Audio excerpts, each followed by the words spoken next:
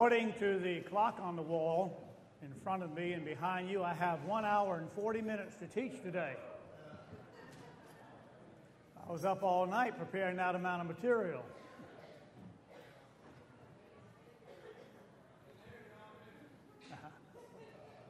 I heard some groans. I didn't hear any amens.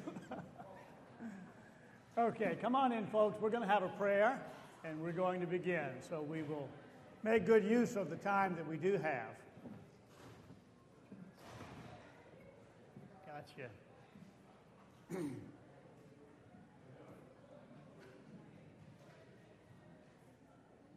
Heavenly Father, we thank you for the beauty of another Lord's Day. We thank you for your presence. Your very presence comforts and heals us, makes us whole. Truly, Lord, we rejoice when you are with us, Emmanuel, a God who never leaves. Bless our study, that our hearts and our hands and our lips would grow and bear fruit in your keeping. In Jesus' name we pray. Amen.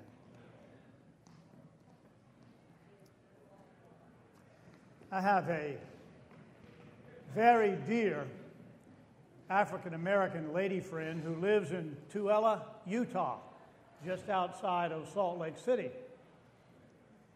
We became friends over 20 years ago when she came into the church that I was pastoring near Washington, D.C. Her name is Cheryl. When Cheryl came into the church, she also came into Christ for the first time, and she met the Lord. And like all of us who are coming into the Lord initially, she had her share of some old baggage that needed to be dealt with, and it was my privilege to kind of be a bellboy, bellhop for her, and make sure that baggage got taken to the right place. In the process of walking with her in her newness in Christ, we became fast friends. I remember clearly when her husband was transferred to Dugway Proving Grounds in Dugway, Utah, and they were pulling away from our house after coming by to say goodbye for the last time. And Cheryl was pregnant with her second son, which she named Brian, poor guy, when he got here. And I remember feeling like, well, this is something of an end of a really beautiful friendship. But little did I know that in the providence and provision of God, miles made no difference whatsoever. Well, Cheryl turned into someone with a God-given sense of pathos for me in times of need. I would get a telephone call from Utah. Mr. Connor, what in the world is wrong over there? I cannot get a moment's peace when I think about you. And sure enough, she'd be right on in terms of something troubling in my spirit, something going on around me which I just couldn't quite process clearly at the time. And she would bring some encouraging word, some gesture of love and intercession for me, and so established a pattern of being an encourager with me across the miles that I gave her a nickname.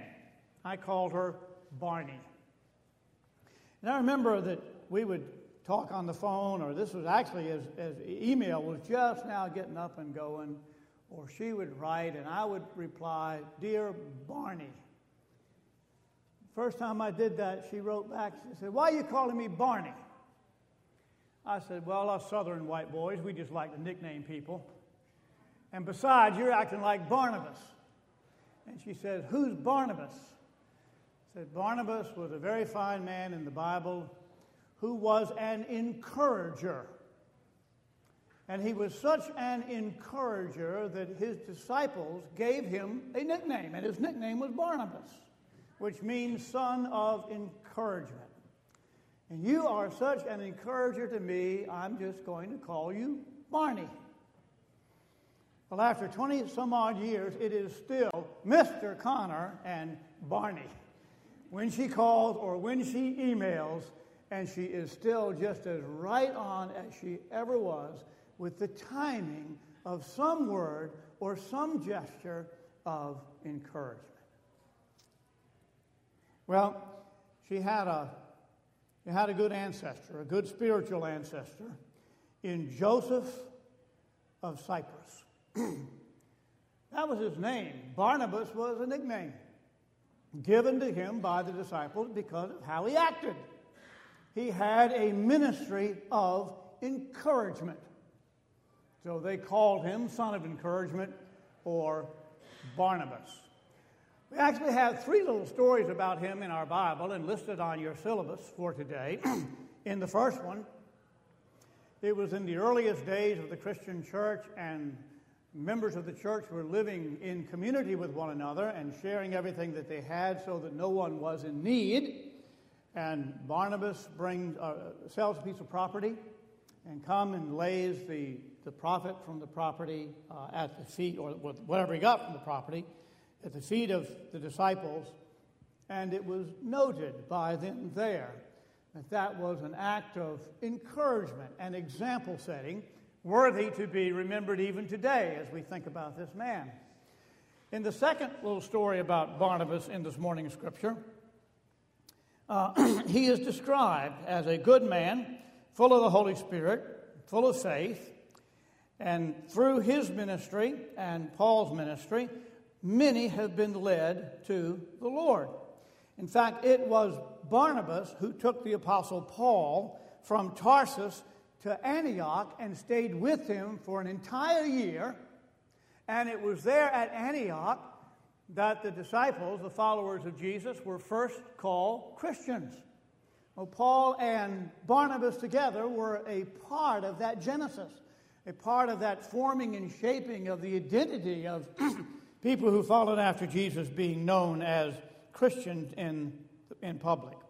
And then the last story of Barnabas in our scripture is where Barnabas and Paul have gone together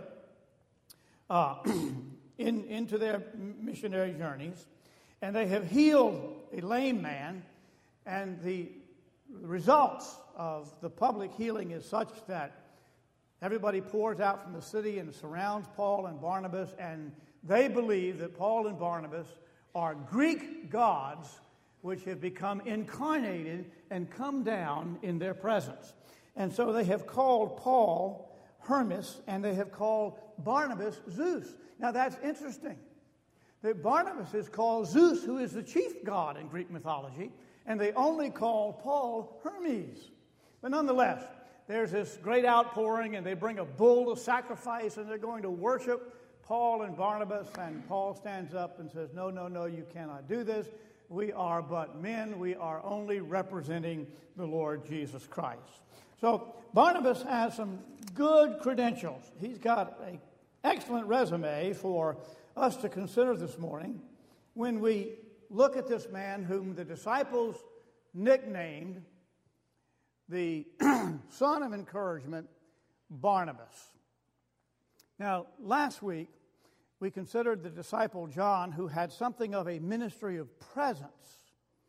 Barnabas now, I think, ratchets it up another notch.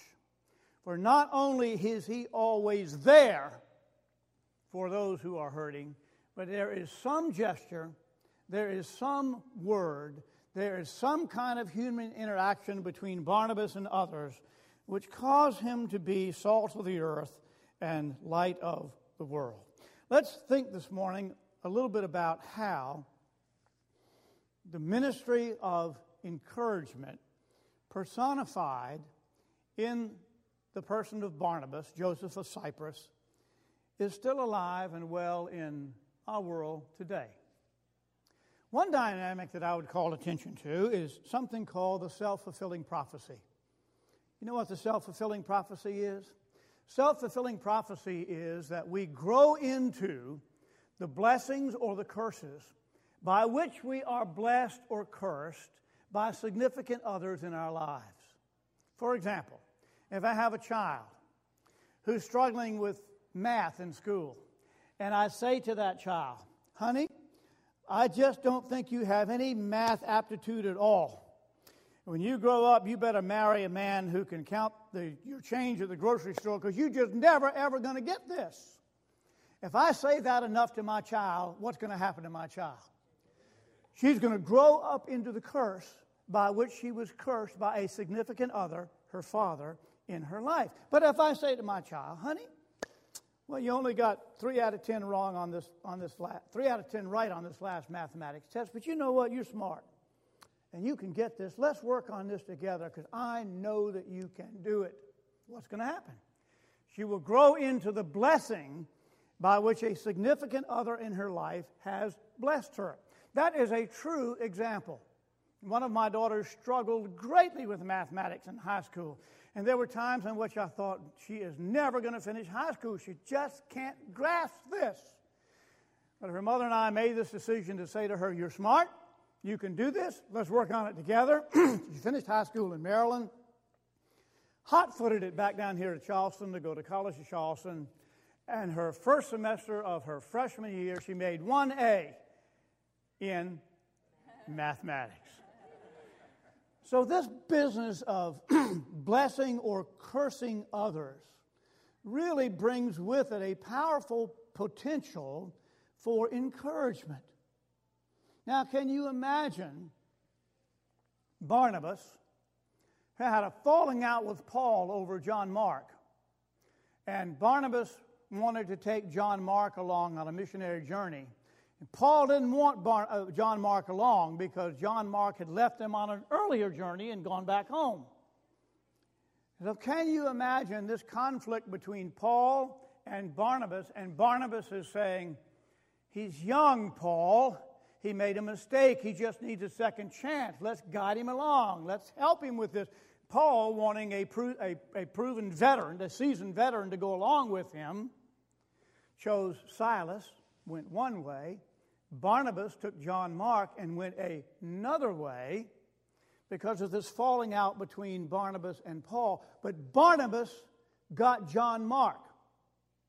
Where does Mark show up again in biblical history? Mark, Matthew, Mark, Luke, John. John Mark wrote the first gospel. Now, it doesn't appear first in your Bible. Matthew appears first, but John was the very first one written. And the outline of John Mark, the outline of Mark, was used by Matthew and then used again by Luke, so that his ministry was tripled. Now, do you think Mark would have written the first gospel if it had not been for Barnabas saying, give him another chance, Paul? This young man can make it. This young man knows the Lord. This young man has the Holy Spirit. And so sharp was the division between Barnabas and Paul, they divided and went separate ways. John Mark winds up writing the very first gospel biography of Jesus that we have, outline of which is used for both Matthew and Luke. And at the end of Paul's years, and he is in prison, who does he call for? And send Mark, because he has been proven very useful to me.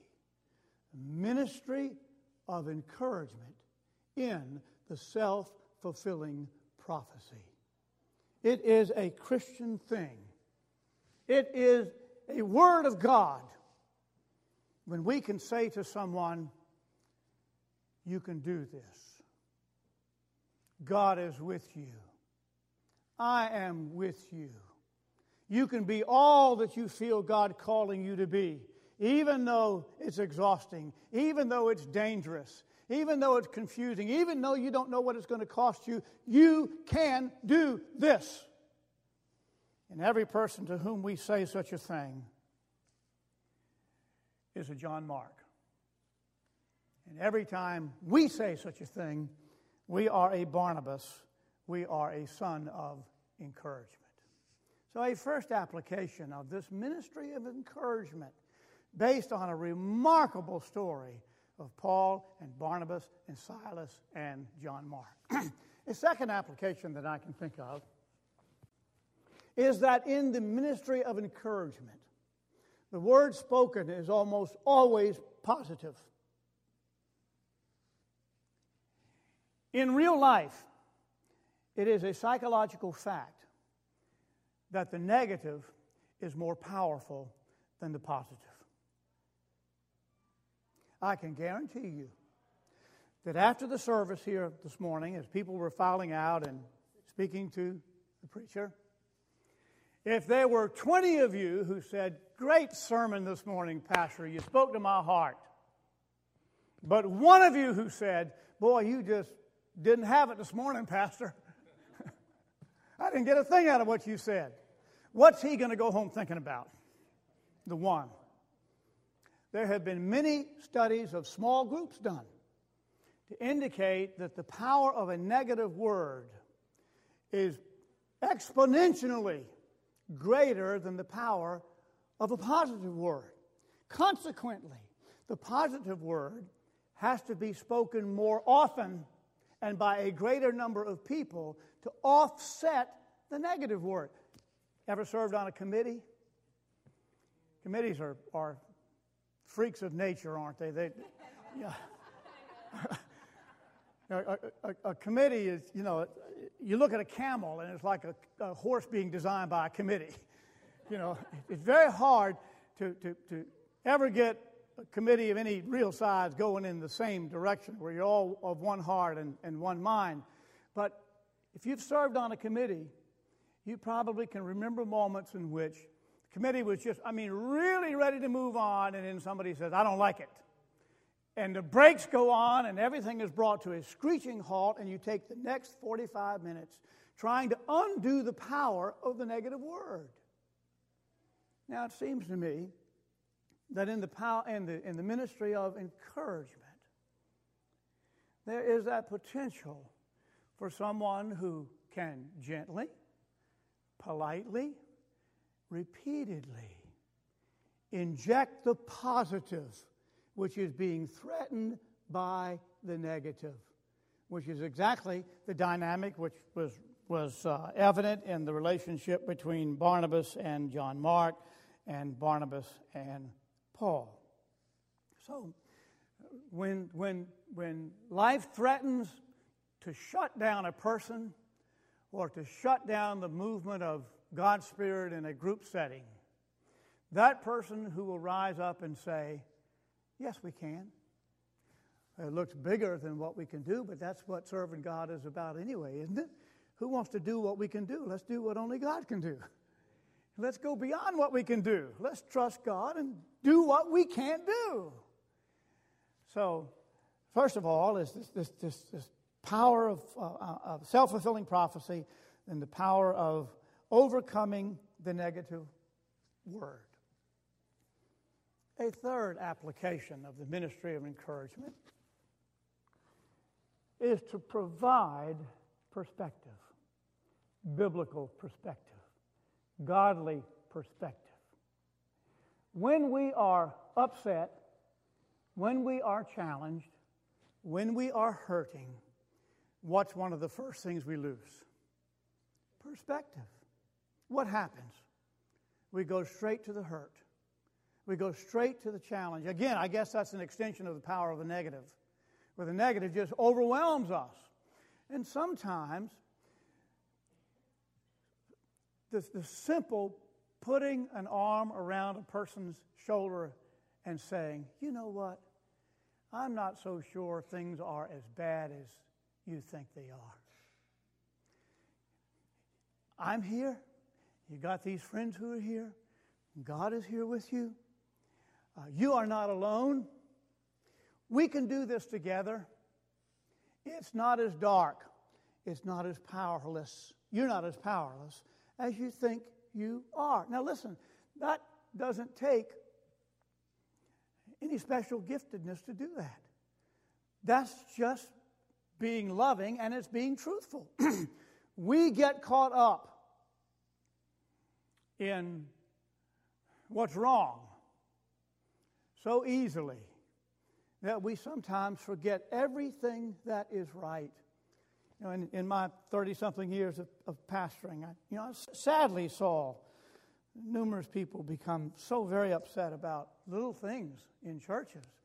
And it was simply a matter of perspective, of looking at the bigger picture, of viewing life with a wider angle lens than with the telephoto lens, which is focused only on the challenge of the moment.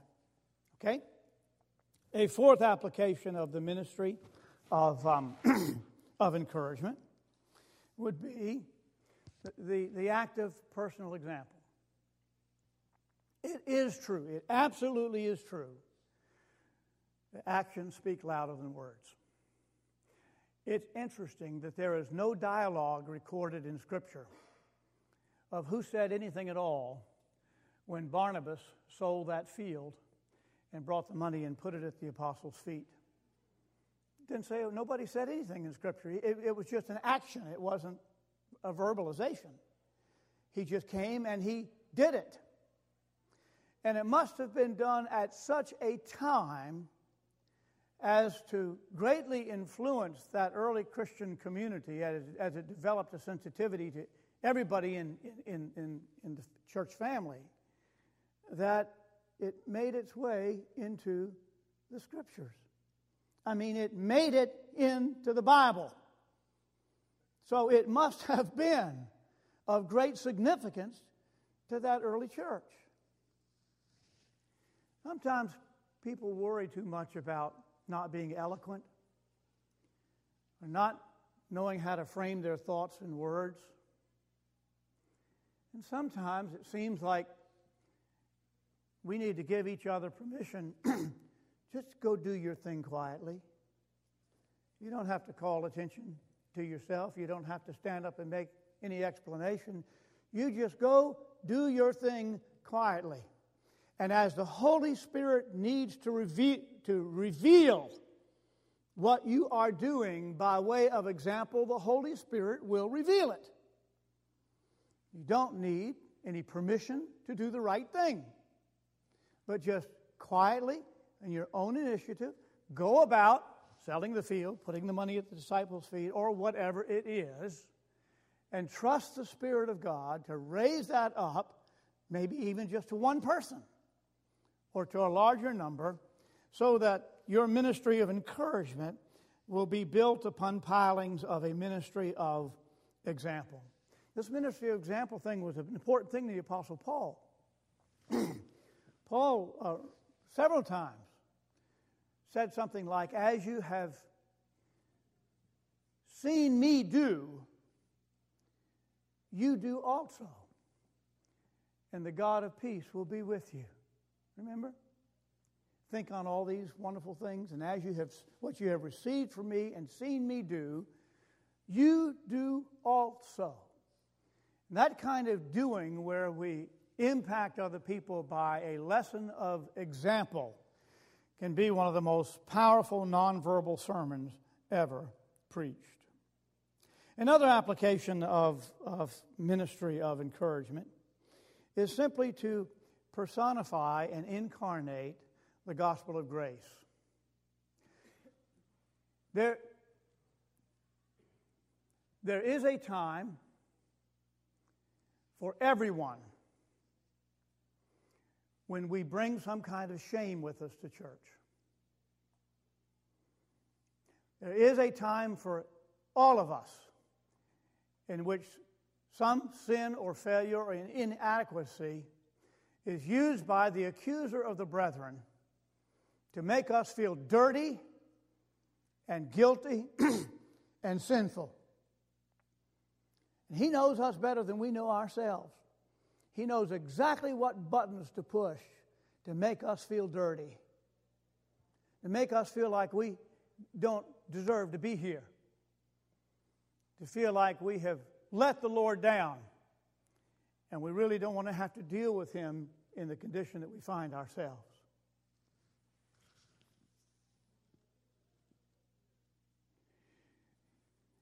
It is an act of tsunami proportion to speak grace to a person who is living in shame.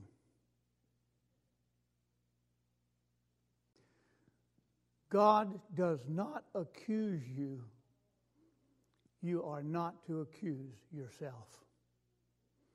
Jesus said to the woman who was caught in adultery, after he had written in the sand and all of her accusers had disappeared, what did he write in the sand? They disappeared. The accusers of this woman caught of adultery left one by one, beginning with the oldest and going down to the youngest. You know what I think he wrote? The name of a woman or a girl for each one of them.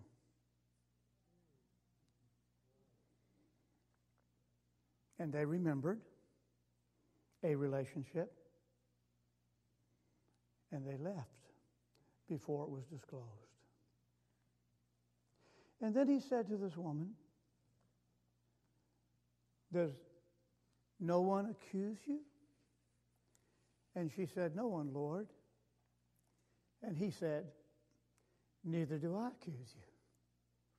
Go and sin no more.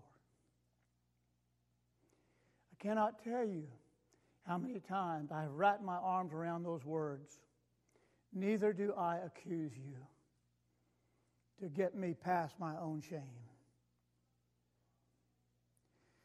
If we can be the voice of non-condemnation, if we can be a reality reference for the Lord who does not judge us, who did not come into the world to judge the world, but by all who know him would be saved. If we can say, God knows, and he doesn't accuse you, and he don't want you to live in this shame. If you'll ask him, it is forgiven, it is forgotten, and it is no more. That is a dynamic which frequently expresses itself in a ministry of encouragement. And I can imagine that there were those moments between Barnabas and young John Mark in which maybe they discussed Mark bailing on Paul in an earlier journey. And I can imagine that maybe John Mark, apparently being the fine young man that he was, carried a little guilt or a sense of failure about that. And I can just hear Barney say, hey man, we all make mistakes. Don't let it worry you anymore. It's over, it's done with. God knows. Paul will come around anyway. Just give him a little bit of time. And it did. Like a self-fulfilling prophecy. So this matter of extending grace to people who are drowning in guilt from their own failure and sin, thank you, would be a part of a ministry of encouragement. Now, last week we talked about the Apostle John, and we noted that John had a real ministry of presence. Now, that can also be a gift of encouragement. You don't know what to say? Well, just hang out and don't say anything.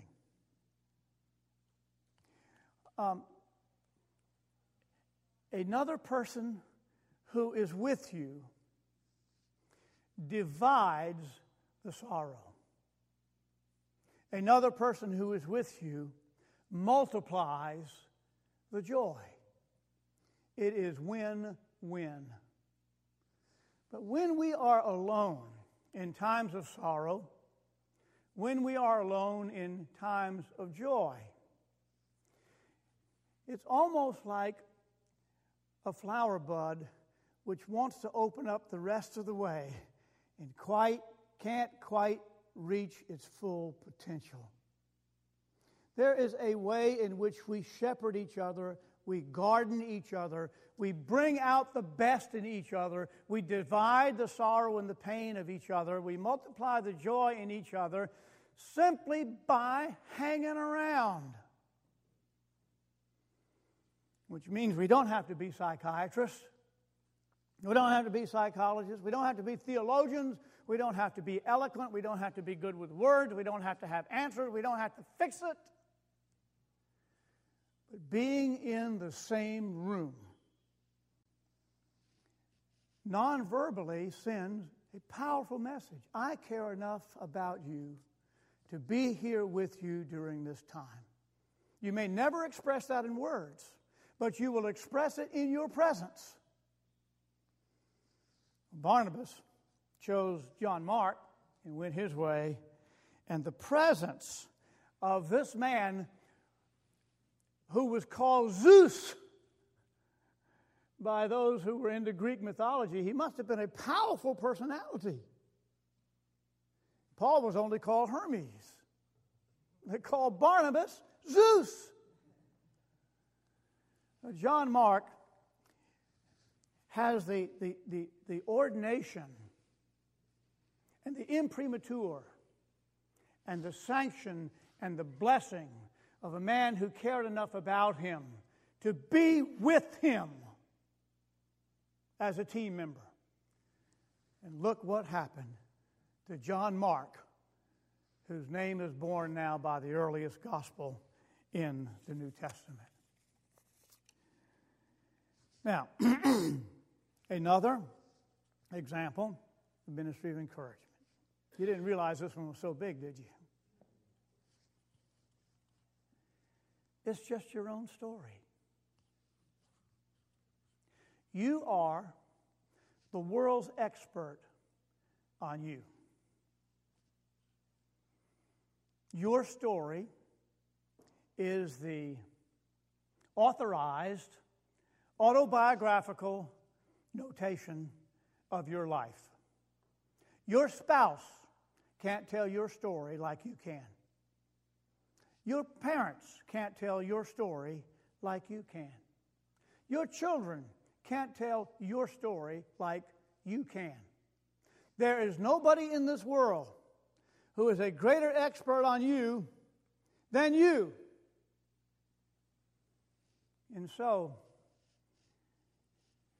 when there is someone who is struggling in perhaps some way similar to how you have struggled, and you get to say something like, well, I know my journey is not exactly the same as yours, but I kind of know a little bit about how you feel because something similar happened to me, and this is what it was, and God got me through it, and He can get you through it too. Then you have just done one of the most powerful things that can be done in a court of law. Eyewitness testimony. Most powerful thing. Eyewitness testimony. I am an eyewitness to me. And I can offer some powerful testimony about how God interacts with us because I've been there, done that. So this is just a little snippet of who I am for whatever it may be worth to you. Now, what does that do to a person who is struggling? What does that do to maybe a person who's all alone in a moment of great joy? What does that do? It divides sorrow. It multiplies joy because it says, well, he said it happened to him, so I guess it really can happen to me too. And I'm not so weird after all. I'm not a lone ranger out here. I'm a part of a community of faith. I'm on a journey, and a lot of other people are on the same road that I'm on. Because in this ministry of encouragement, someone has cared enough to step out and say, this happened to me, and if it happened to me, it can happen to you too. Now, the last thing.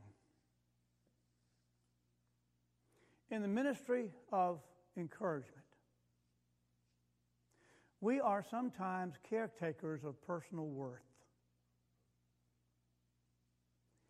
Sometimes, when I'm weak and tired, you know who I am? I am who you think I am. No, I am what I think you think I am. You say that again. When I'm tired, exhausted, hurting, I don't have a whole lot of self-actualization going on. You know, my ego is just out somewhere. I am what I think you think I am. And your eyes become mirrors of my self-worth. And I am looking for some kindness from somebody. I am looking for someone who thinks I am worthy. And you're it. And if somebody doesn't speak up and say, you are good, you have value, I'm not going to get it for that day because I don't have it within me to bless myself. When I was pastoring that church in Maryland, we had a very bad thing happen, and there was a division and a number of families left. And it just like to kill me. I took it personally. Yeah, every pastor's like this. Every shepherd feels responsible for the sheep, and any pastor will tell you, if you had that happen, people leave mad. You take it personally. Well, I took it very, very personally. I went into a depression. It just like to kill me. In fact, when I got the word of what was happening, I was off on a fishing trip with some of my church buddies, and we had rented a little place at Outer Banks. And the word came, and I went to bed. Stayed in bed all day long, could not raise my head. It hurt so bad. And one kindly old buddy of mine, when everybody else went out on the beach, he just stayed behind. And finally got out of the bed and walked out the room, and there he was sitting there. I said, Jim, what are you doing here? He said, I just thought maybe you needed a friend. Stayed around. And he gave me back some of my self-worth. But not long after all this, things had calmed down, but I was still hurting deeply, more deeply than I realized. We had Brennan Manning come to our church. The name mean anything to you? Roman Catholic priest, best Catholic preacher I've ever heard. I upset a lot of people inviting a Roman Catholic priest to come do a revival at my church, but I did it. And boy, when he got there and he got in that pulpit, they couldn't wait to buy up his tapes and his books and everything. And I had the blessing of just time alone with this man, just me and Brennan Manning. And he's pretty sharp. And he sensed that I was hurting, invited me to kind of let him know what was going on, and I did. You know what he did? I'd go to the motel and pick him up. And he'd get in the car, and he'd look at me, and the first thing he'd say was, I like you. Take him back to the motel after the service. He'd get out the car. He'd look at me and says, I like you.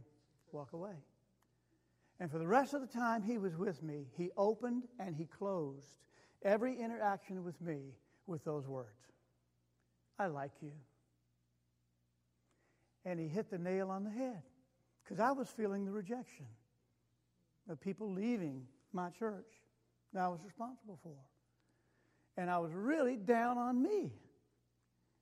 And this godly man who has walked his own journey of sorrow and loss did wonders for my hurting psyche with 3 little words repeated over and over during his visit with us. Simply, I like you. That is the ministry of encouragement.